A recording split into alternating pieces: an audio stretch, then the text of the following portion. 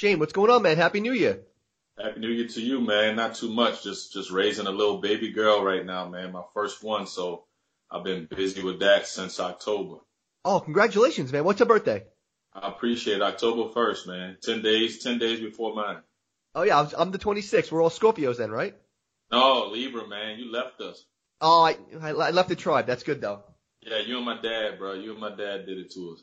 Hey, we just said Happy New Year's. When's your cutoff date that you stop wishing people Happy New Year?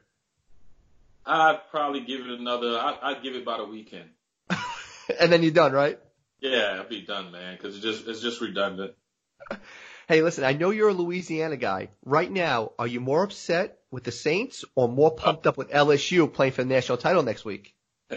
We're trying to save face, bro. So I'm pumped up about LSU. I'm a Saints fan, but I'm not a fanatic. So although I'm disappointed that they lost, it's not the end of the world for me. Plus, we still got our Tigers rolling in the Natty a week from today. So I'm looking forward to that.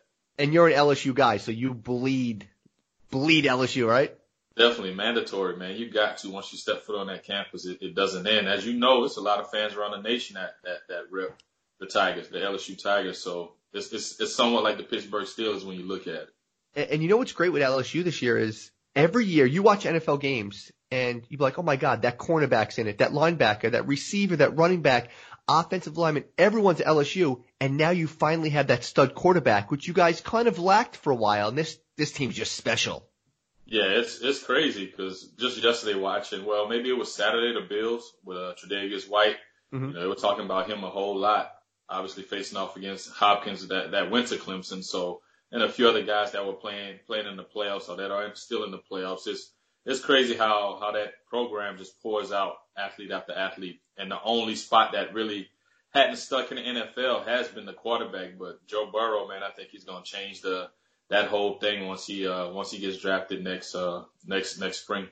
Did any other school even have a chance at recruiting you, or was it LSU ride or die?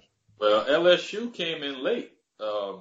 As a matter of fact, I got my first letter from LSU. I was pumped up, obviously happy.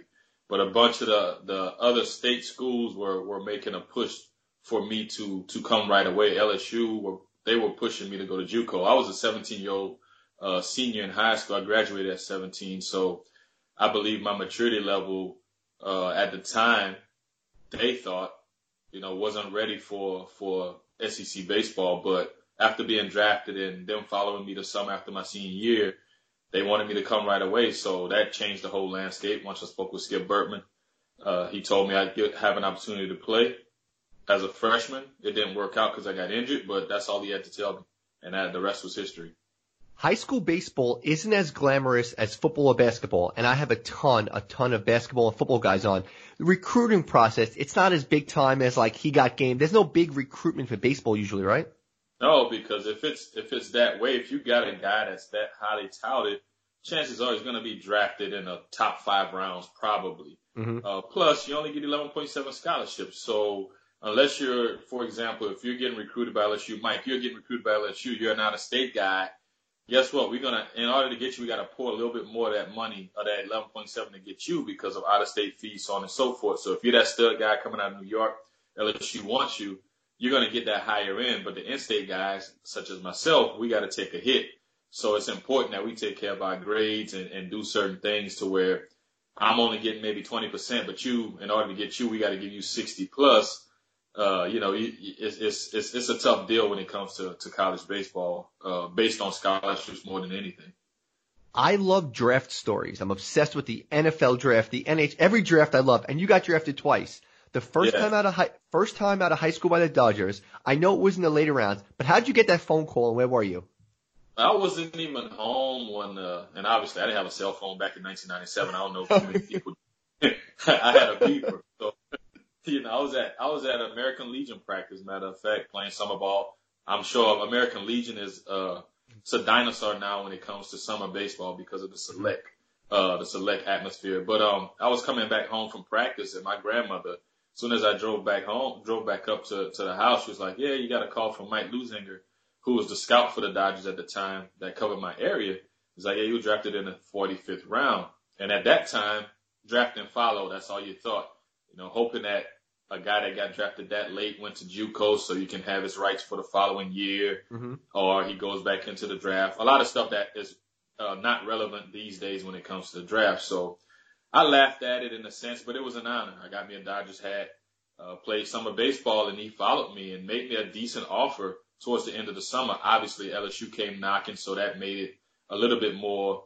I got a little bit more leverage from the Dodgers to offer me some money because LSU were pursuing me towards the end of the summer as well. So although it was a 45th round pick, I got offered six figures, man. It wasn't deep into the six figures, but I got offered some decent money.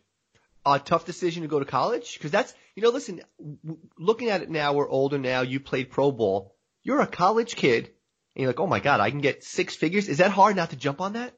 Being where I'm from, New Iberia, Louisiana, small town, obviously I didn't, man, I've been to Texas once and North Carolina once, up until I went to college, and I went to Texas for the first time when I was 17 for a Legion tournament. So for me, I played the game, man. I didn't know much about it. I played it, happened to be good at it. Mike, I'll tell you this, man. I think I would have got clowned if I would have went to pro ball right away. My glove was a Ken Griffey Jr. autographed glove. You know how they had those yes. The rolling gloves. Yes. That's what I had, bro. I went to college with that. How quick did LSU give you a real glove? Man, it took probably that first semester because if I go to my dad's house, he has a picture of my freshman year when we took team photos, and my individual, that was the glove I had on in my picture. So college was huge for me, man, not only from the standpoint of maturity, but the growth of me as far as learning the game a little bit.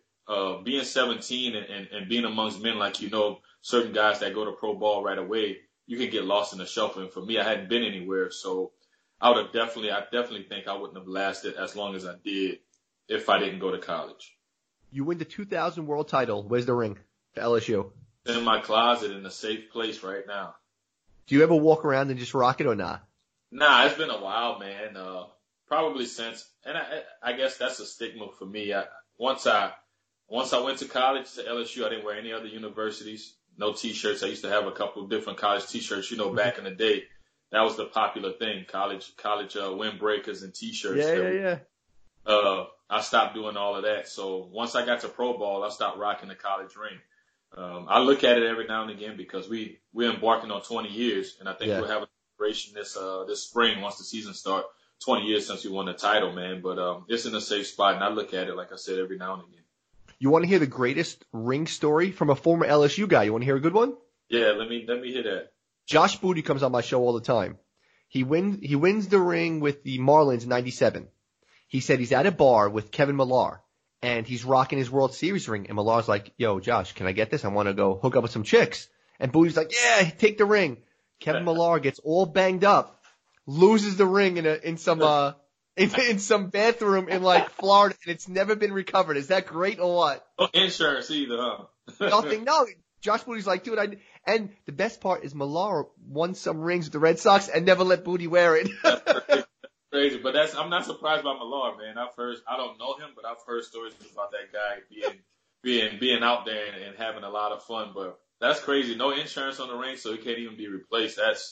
Wow. That's a rookie mistake, though, if you think about it. Best college player you played with? Best college player that I played with? Man, that's tough. That's tough, man. If you just think about that 2000 squad we had, it's tough to say. I mean, I would have to say let's go pound for pound. How about that? Mike Fontenot. See, I was going to go Brad Hupp. Wouldn't he be the number one? That's the two names that came to mind. Yeah. I'm thinking pound for pound. I'm looking at Hupp. Hupp looks the part. Mm-hmm. He does. He looks like a ball player. Yes. Mike Fontenot is 5'7". Yeah. But the ball jumps off his bat. I was wondering why this guy was in college, why he was at LSU, until I saw him swing the bat. Really? Yeah. His hands are stupid. Like just Dustin Pedroia stuff right there, right? But without that big leg kick, and it's smooth, man. He's just short and quick to the ball. Pedroia, he kind of gets everything going and generates his power like that. Mike Fontenot was real quiet and smooth with his, and them hands just explode through the baseball, man. And I might catch some flack for this. I'll see these boys soon if they listen to your podcast or anybody, but I just have to go Fontenot pound for pound. Harper's a close second, I would have to say. But, man, yeah, Mike Fontenot. You get drafted. Now listen, you do LSU, you win the title, you get drafted again now in 2001, which is beyond cool. You get drafted by the Pirates, and you bounce around the minor leagues. Where'd you play in the minors? So, but before I answer that, man, I improved my draft stock by 2 rounds. You went to 45, right? I went to college for 4 years to improve my draft stock by 2 rounds. And when I got that call, I was sleeping. And what did they say? But what's cool about it was the guy that drafted me, Everett Russell, man, he recruited me out of high school. He was a pitching coach at Nicholls State, which is in Thibodaux, Louisiana. I obviously didn't go there, but we've had a relationship since I was a high schooler. When he became a scout with the Pirates, he left Nicholls State and went to Louisiana Monroe.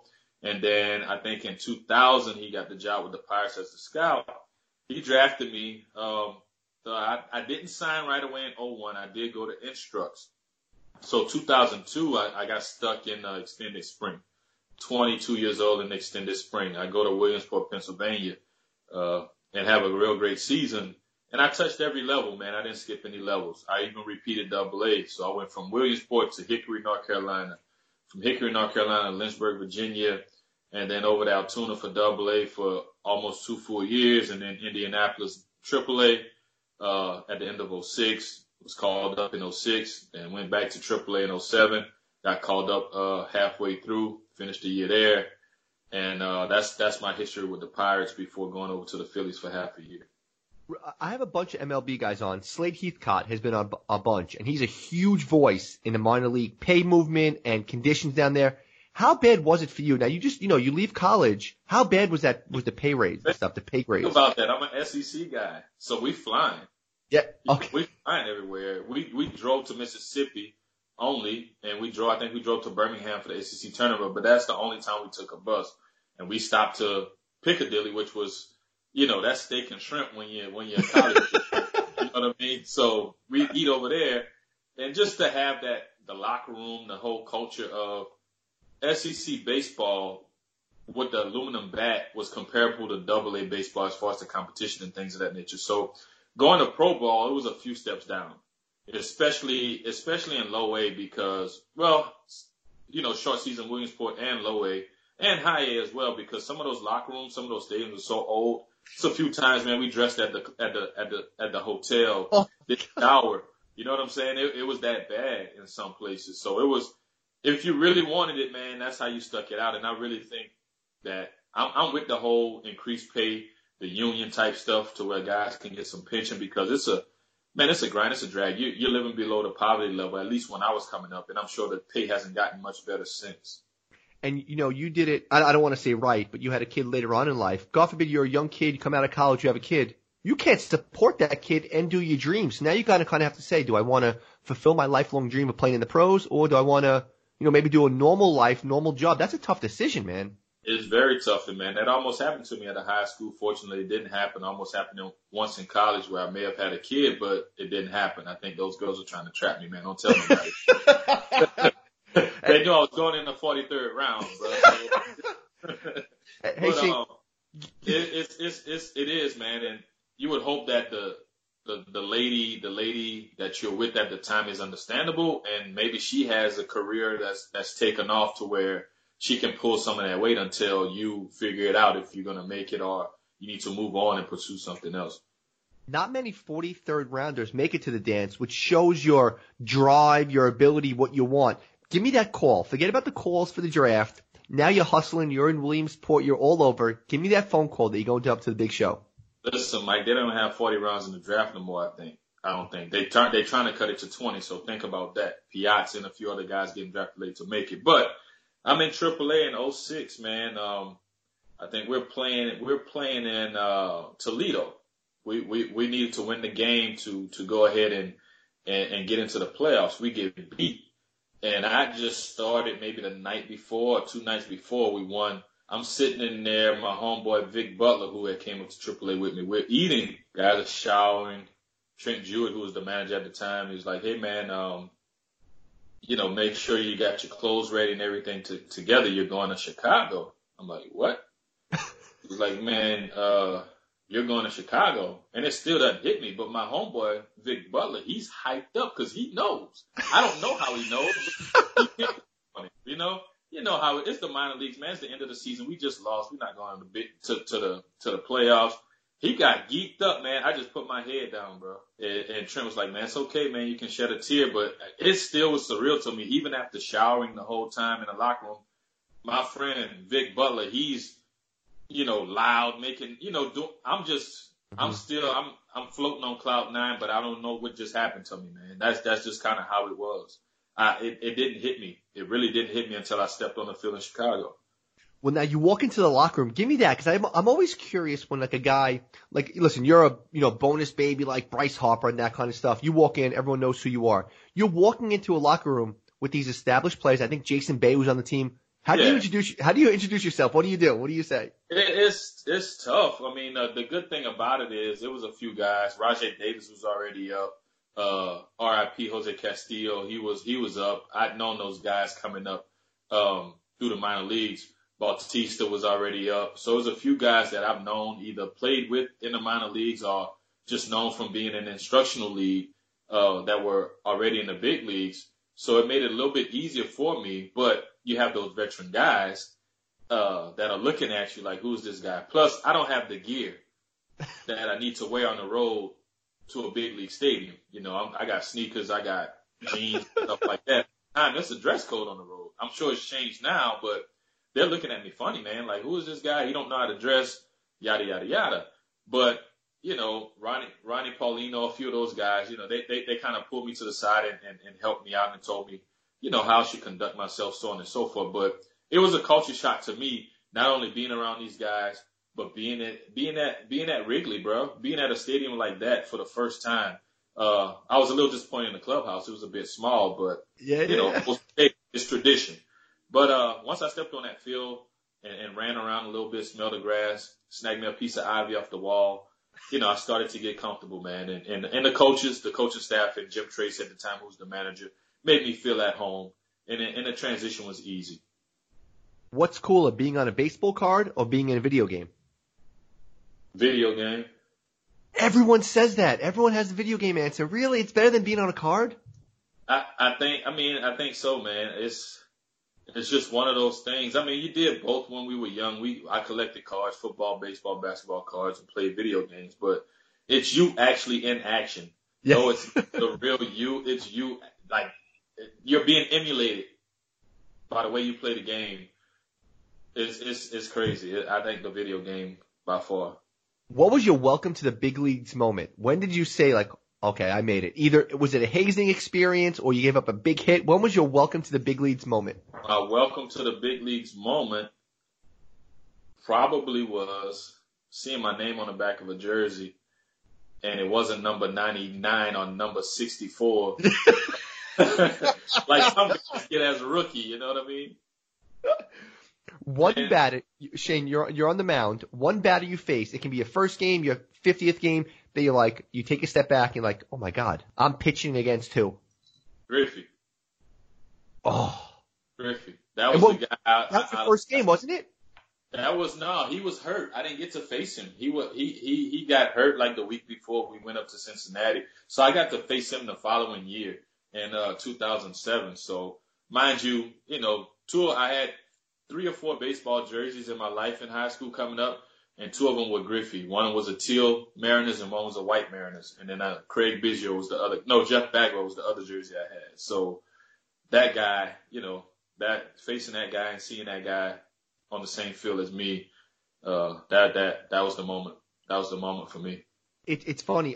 I know you can't see me right now. I'm sitting in Yankee seats from the old stadium, and I only wear Yankee stuff.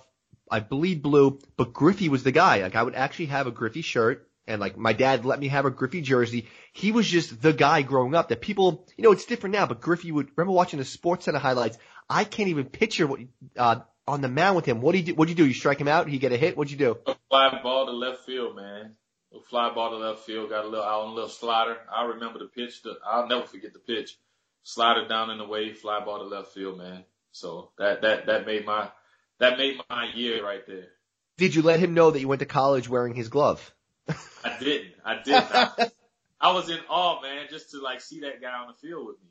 That's something that didn't cross my mind, bro. But when I look at that picture at my dad's, I'm like, damn, it was that glove, bro. It was that glove. But Shane, I didn't let him know. Shane, we talk about like, you making the correct decision to go to college, get an education. Again, now you're not older now, but I'm curious mentally. You're a young guy. How do you take the nervousness of, I was just in the minor leagues. If I give up 6 runs this inning, am I going down? How do you deal with that mentally, the up and downs? Like, established guys, they can have 20 bad outings in a row. As a rookie coming up, is that mentally messing with you? It's tough. And I would say college helped me with that to an extent. The coach we had, it was more so him getting in your head and getting finding the best strategies to get the best out of each player. Not everybody was the same. Some guys he was hard on. Some guys he made them seem like they were better than they really were. The motivational speeches, the motivational videos, all those things. I got the opportunity to play in the College World Series in front of pitching in front of a huge crowd. So I think a lot of those things prepared me down the line. It was a blur. I tell you, my first game was a blur. I remember maybe 3 or 4 things that happened in that first major league start. And I was probably shaking after the game. It was still kind of surreal to me. But obviously, as I got my feet wet and got more experience, it became a little bit better. I can't tell you the mental side of the game. The thing that got me mentally the most was the business side of baseball, man. That put me in a bad place. The following year in 2007 and going into 2008. But as far as the playing and adjusting to the speed of the game and the players you're facing, mentally, I wasn't overmatched after that first couple games in the big leagues. Chasing the dream, Phillies, you play 2 years in the league, you jump around the independent circle, and then you did something that I love and admire because people face the crossroads in life, Shane, and they're like, okay, I didn't make it to the majors. You made it. I played 2 years. Do I call it quits? You took the contract and played overseas. A small town dude goes from the South. All of a sudden he's pitching in Taiwan and Korea. I have to tell you how much I admire that. Number one, I really mean that because I have so many basketball guys on the like, after I didn't make it, I got pissed that I quit. I did this. The fact that you went there shows the kind of person you are. So take me to Taiwan first and then Korea. Man, Taiwan, I was in a bad situation. Just think about it. Independent ball for parts of 3 years, almost 4 years. And then I'm not making no money. Mm-hmm. I got car note, I got this, I got that. So 2011, I'm on Long Island and I'm play for the Ducks? Yeah. Okay. Yeah.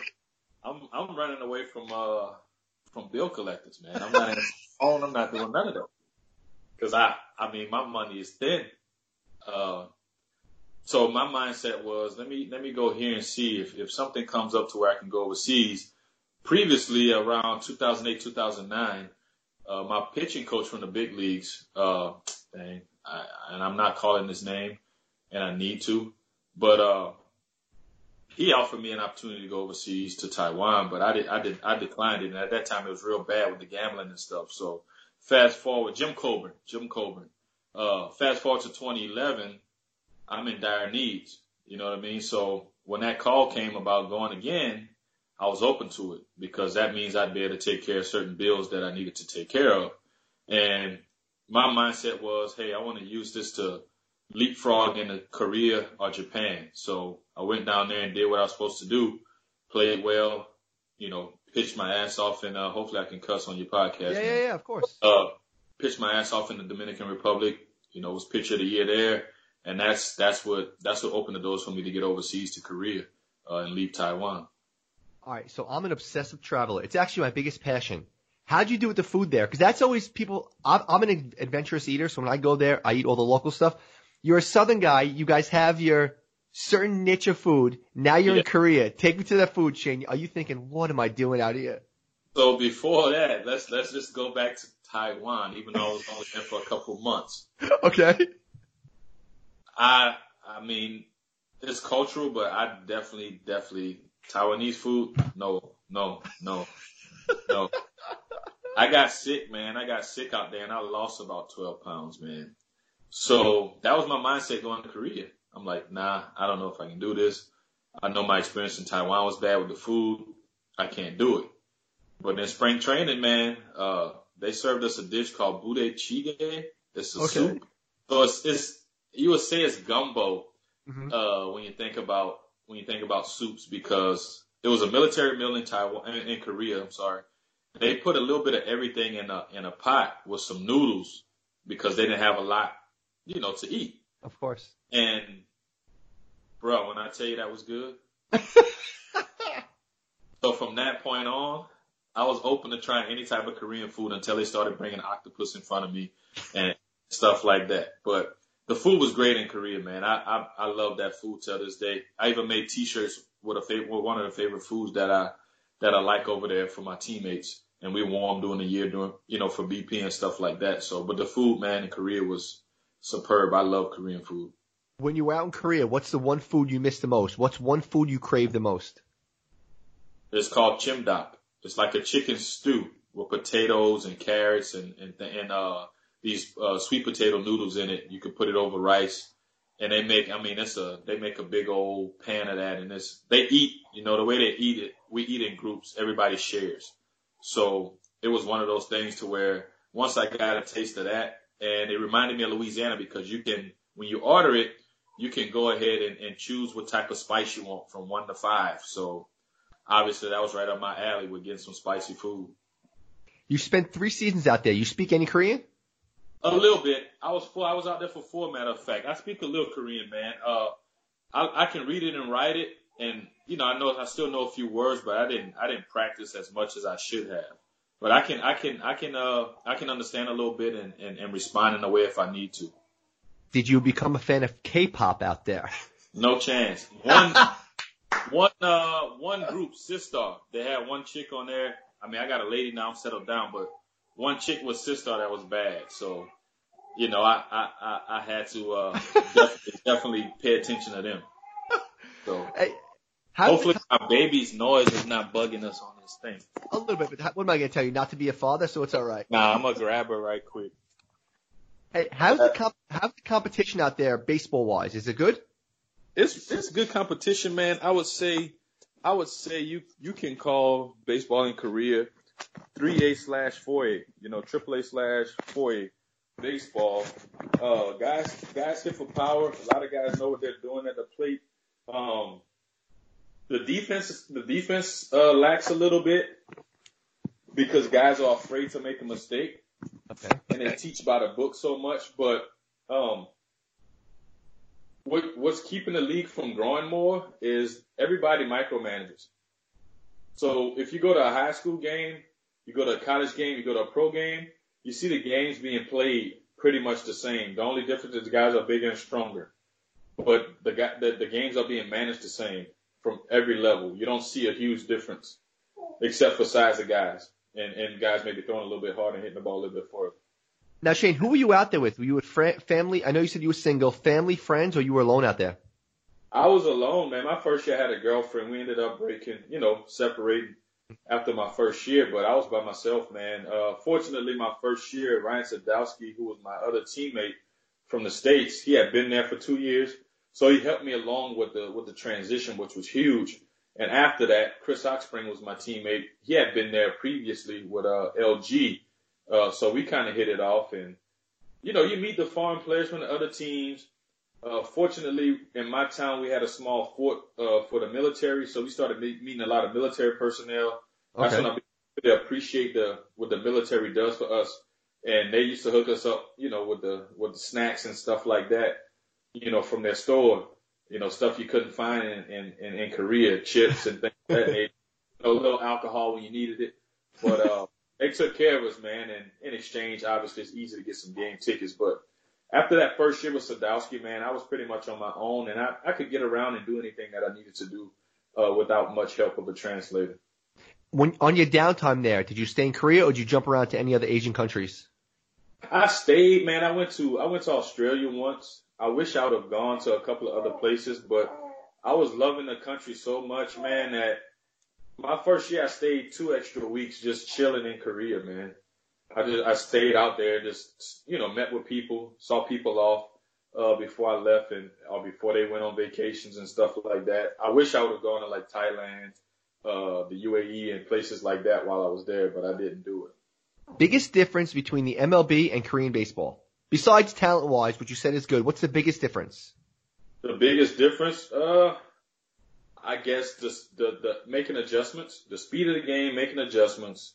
The umpiring is a little bit, behind. And like I mentioned before, the micromanaging, the managers wanting to control everything instead of letting your guys play. When you're a professional here, they tell you it's your career. A lot of times managers don't manage. They really manage when it's 6th inning on. They're in Korea. They start trying to do stuff. They try to win the game in the 1st inning. It's game 7 every game. So, oh, really? Yeah, it's no lie, man. You see stuff. I'll tell you this, Mike. My last year there, I played for a guy he's a, well-known, real famous manager there. Because he's hard-nosed, military-minded, whatever. So we're playing the game. We're on the road. We're hitting first. He get guys, they will go hit early. I'm talking about 10 o'clock in the morning, they go hit. 12 in the they go hit and go straight to the field. So he made one guy jog from wherever they were hitting early at. It was probably about 5 miles, right? He told him, you can't ride, you got to jog back. So this guy gets to the game 5 minutes before first pitch. He's not starting. We get bases loaded. It's 2 outs. We pinch hit for our starting third baseman in the 1st inning. The guy grounds out. He pinch hit with the guy that he made run 5 miles to the field. Come on. He grounds out to first base or to the pitcher. Now they got him in the hallway doing dry swings. We lose our third baseman who never stepped on the field except to the on-deck circle in the 1st inning with a visiting team. Stuff like that, man. We've used our benches with some of these teams before the 5th inning. We've used our whole bench. Now you got pitchers hitting. New York Sports Talk Radio would have a field day with that. Because if they bunt with a man on 1st and 2nd, no outs, there's 50 calls about that. New York Sports Radio would crush that guy. Oh, they do it. And it's not just one. It's every team. You might have 1 or 2 teams. Samsung used to be back in the day. They'd let their guys go. The guy that plays for the shortstop for the Pirates. I forget his name. The Korean guy, Kang Jung-ho. Mm-hmm. Their team used to just let him go because they had him and Park Byung-ho. I don't know if you remember him that went to the Twins for a little bit. Those guys were hitting 40 home runs apiece, so they'd let those guys swing it. Their whole team would just swing it because they had a bandbox and they were playing for the fence. But 2 teams out of 10 that'll play the game somewhat, the way we're used to playing it. Out of 10, that's not very good. Last night you and I were texting, and right before you came on, I never like to do too much research because then the interview sounds very rehearsed. Yeah. But you had you had some racism out there with other players. And yeah. I was going to ask you because I travel all over. And listen, people don't want to acknowledge it. A lot of the Asian, countries, they don't see many African Americans. And especially you're a big dude. You're the 6'4", 6'5" dude. So did you face a lot of racism out there, even if it wasn't directed towards you? Like things they say. I read one person said, it's hard to see the ball out of his black hand. Like that's blatant racism, but they didn't know it was racism or they just didn't care. I don't know what he thought it was. I think he was trying to be funny. And at first, I thought it was funny too, but after hearing it and sitting back and thinking about it, like, man, it's, that's jacked up in a sense. And I was waiting on an apology. I never got it personally from him till a couple years down the line. But it happened not only to me. And in my town, my first year when I got there, it was tough. You see people looking at you a little bit weird and things of that nature. But once they got to know me, off the field, I didn't really see it much. But you heard a lot of stuff in the media and things like that. Not only me, Felix PA, something happened with him. I think in 2014. Also Liz, Rada Liz. I don't know if you're familiar with that name. Another Dominican guy. Mm-hmm. Somebody in the media did something to him in a newspaper, printed something in a newspaper. So it's something that was going around. You didn't see it so much off the field. You saw it, which is crazy, at the games, whether it was TV, in the newspaper, or with another player. And it was crazy, man. For me, I just didn't understand it because they faced it, with the whole Korean War, of course. And they get looked at a different way. They get looked at as being lesser. So I would think those guys would understand. And the player that made the comment about me played in Japan. He left Japan because he didn't feel comfortable or accepted by his Japanese teammates. So it was weird, man. And I ended up hitting him. And we became teammates a couple years later. He apologized, made a big public thing out of it. But it was crazy how that stuff was going on over those 3 years that it happened. Biggest regret in your entire baseball career, MLB and Korea, biggest regret? If I had to pick one, man, it would be, taking the initiative a little bit more, whether it be me watching video and kind of sharpening my game on that stance and not being stubborn in that sense. And picking the brains of veteran guys. I had the perfect opportunity with Philly, and I was backed up in the corner because of the things that I went through with the Pirates, and we weren't very good. I stepped into a very good situation with the Phillies, and I kind of treated it like I was with the Pirates. I felt if I would have dove in a little bit better and picked the brains of some veteran guys that were there at the time, perhaps my career would have lasted a little bit longer here in the States. When did you know, like, okay, it's time to hang up the spikes, it's a wrap?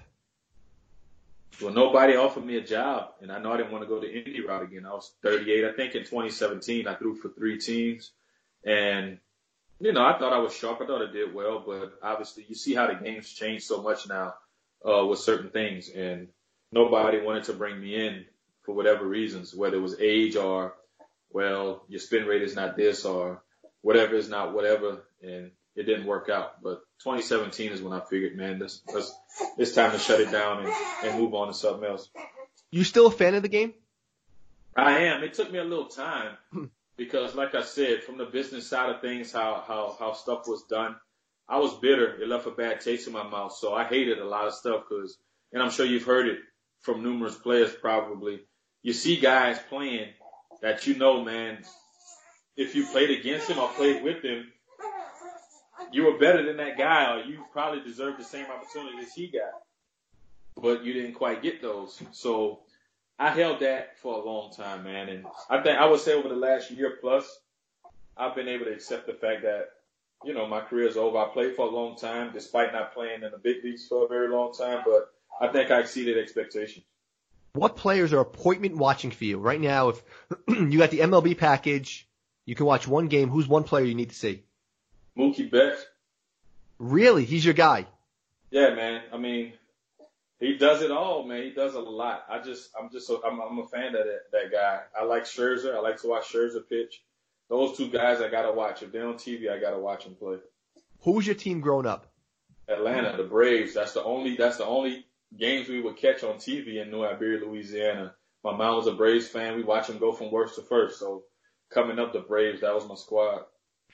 If you were Garrett Cole, I know he said he grew up a Yankee fan. There's that famous sign. If any team anywhere in the world threw $300 million at you, how quick would you be over there? Oh, I do like my managing career did to the guy. I'd run. Spot that I need to be at, man. I wouldn't waste no time, bro. I wouldn't waste no time. What other sports you're into? I know you're an LSU guy. You into basketball or no? Yeah, I played through high school. I played basketball through high school. When you ask me about my regret, I wish I would have been as aggressive on the baseball field as I was on the basketball court. But baseball is that goody two shoe, especially the pitcher coming up at that time. You couldn't get too excited on the field because it was showing somebody up. But basketball was my first love, man. But I was a lefty, threw the ball pretty good, so baseball was the way to go for me, the better opportunity. Talking about the Big Easy basketball, is Zion ever going to play down there? I think they're gonna go with the whole Joel Embiid and Ben Simmons. Take a whole year off, right? Yeah, it wouldn't be bad. I'm sure they'll probably get a decent first pick or whatever they got from the Lakers, so they'll be able to build on some stuff going into next year. I think they should go ahead and get a guy from overseas that can shoot it, or at least be close enough to play like Luka. So what are you up to now? Where are you living now? What you up to now? Besides, first of all, you're holding your daughter who's absolutely beautiful. So besides being a new dad, what are you up to and where are you living now? I'm living in the Dallas-Fort Worth area in a town called Mansfield, which is not too far away from Arlington and where the Rangers play, as well as the Cowboys Stadium. Right now, man, I'm taking a break. I've been working with some kids on the pitching side of things over the last probably year plus. So I'm taking a break away from that now. Obviously, I'm a stay-at-home dad for the moment. I also put together an 8-week winter training program for some high school ball players to get them ready for their high school tryouts and high school seasons. We're approaching the last weekend of that on Saturday. So I'm looking to grow that and hopefully make that a little bit bigger down the line. I think I really want to concentrate on that. And I really, Mike, I've been thinking about doing a podcast, man, just afraid to step out on faith and do it. But either that or I'll try to get on somebody's radio show or build my way up to TV and do some broadcasting or do some pregame, postgame analysis. But that's pretty much where I am now, man. Just enjoying the time off and being settled over the last couple of years instead of being on the road all the time. After we finish talking, we'll talk off mic about the podcast stuff. But hey, speaking wise, I see you on Twitter. Like you just said, you're mentoring kids, giving that. What advice do you give to kids? Man, that's a lot. And I have a little bit more insight on how to keep things in order after going to the career summit for the MLB PAA back in December before the winter meetings. They brought a lot of insight to us about different things that we're looking to do outside the game. But for me, just helping kids understand how we can use the game not only on the field but off the field. You know, helping them pay attention to certain little details that can give them that edge over somebody that may be a little bit more talented than them. Those certain intangibles you need in life, and you can apply on the baseball field as well. I'm helping them with a lot of kids don't know about the NCAA clearinghouse. They're going through high school. They want to play Division I baseball or Division I sports. They don't know anything about the clearinghouse.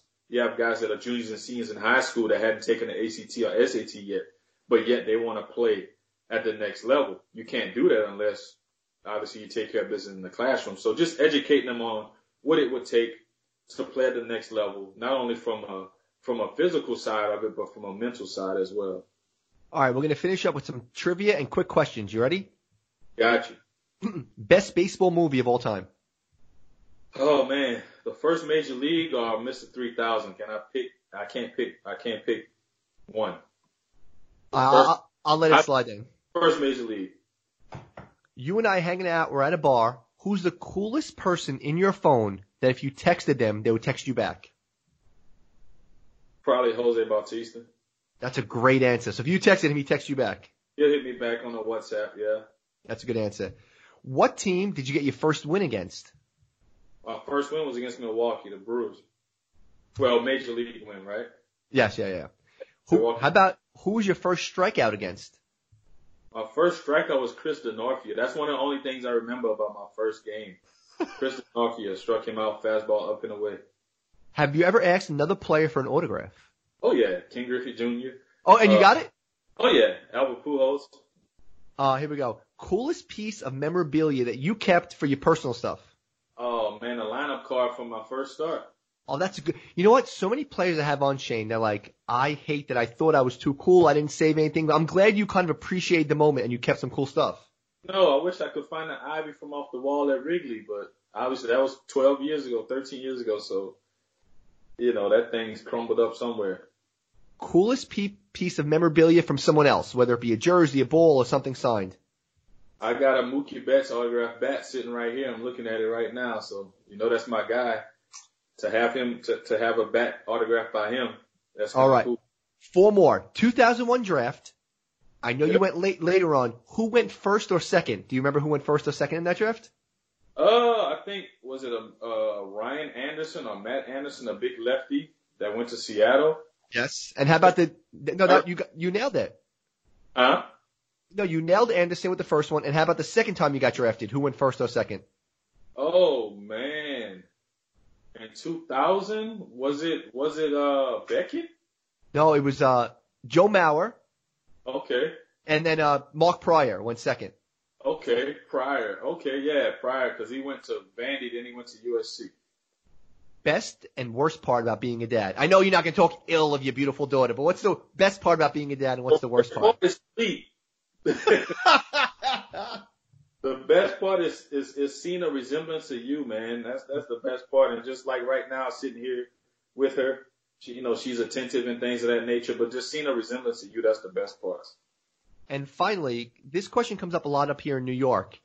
What can majors or baseball as a whole do to get more African Americans interested in the game? I think really the programs that are set out for minorities really push that envelope. I think we need a few more people on the ground, some foot soldiers out there to promote the game. I think the opportunity is there with the academies and stuff, but some of those academies are just looking for numbers by any means necessary and not really diving into their communities the way they should to get the African Americans back involved in the game. And commercials will help and having them seeing guys that they can identify with on TV and maybe some from time to time in their communities. It's funny because I just thought of that question as we finished up, and I'm saying, you're an African American dude living down in Louisiana. I'm a white dude up here in New York, and yet we both idolize Griffey. And then you said your must-watch player is Mookie Betts, and yet when it comes down to it, the most beloved Yankee the last 5-10 years has been CeCe. So there's such a huge footprint of African Americans in baseball, and yet the push, like it's always that one day where everyone wears 42. There needs to be a bigger push because there's such an untapped resource of such talent that's not being addressed. It does, man. And like I said, the academies are here, but how many Mookie Betts commercials do you see? How many CeCe commercials have not? I mean, you may see them in New York and Boston. Yeah, so. Not that much up here, Shane, really. You don't see them nationwide. So I think the last commercial, I mean, they did it a little bit. The MLB has done a little bit with Judge and Stanton. I think they were like at a press conference, so they did a couple guys, the young kid from the Braves. But I remember one of the best commercials over the last probably 8 to 10 years was the Dix commercial with Torrey Hunter, Carl Crawford, McCutcheon. Griffey was on it because he was, at the end of his career. Mm-hmm. I don't know if those Dick's Sporting Good commercials that had those guys on there, but that was a real good commercial. You don't see things like that no more. I think they need more of that, and kind of just pushing those guys a little bit more, promoting them a little bit better. Yeah, you know what? I agree with that totally because the only time you'll see a Mookie Betts commercial or something like that or CeCe is during the playoffs. And if you're watching the playoffs, you're already a fan of baseball. That's the thing, So I always felt it was like, okay, I'm glad you're promoting that the ALCS is on tomorrow night. We all know it because we're watching the playoffs anyway. But how about during a basketball game or maybe during a regular TV show or something or a boxing match, throw on some African American players doing something. Yeah, I'm with you on that, man. And like I said, that's the thing with the academies too, pushing it in that sense. Instead of trying to get numbers to keep those grants coming, I don't want to see no perfect game tournament at an Urban Youth Academy or a perfect game showcase. I don't want to see that over there. Because that's pushing certain kids out of the way because they can't afford to go. Shane, let's finish it with this. Your prediction. LSU Clemson in a couple of days. Your prediction. 45-30.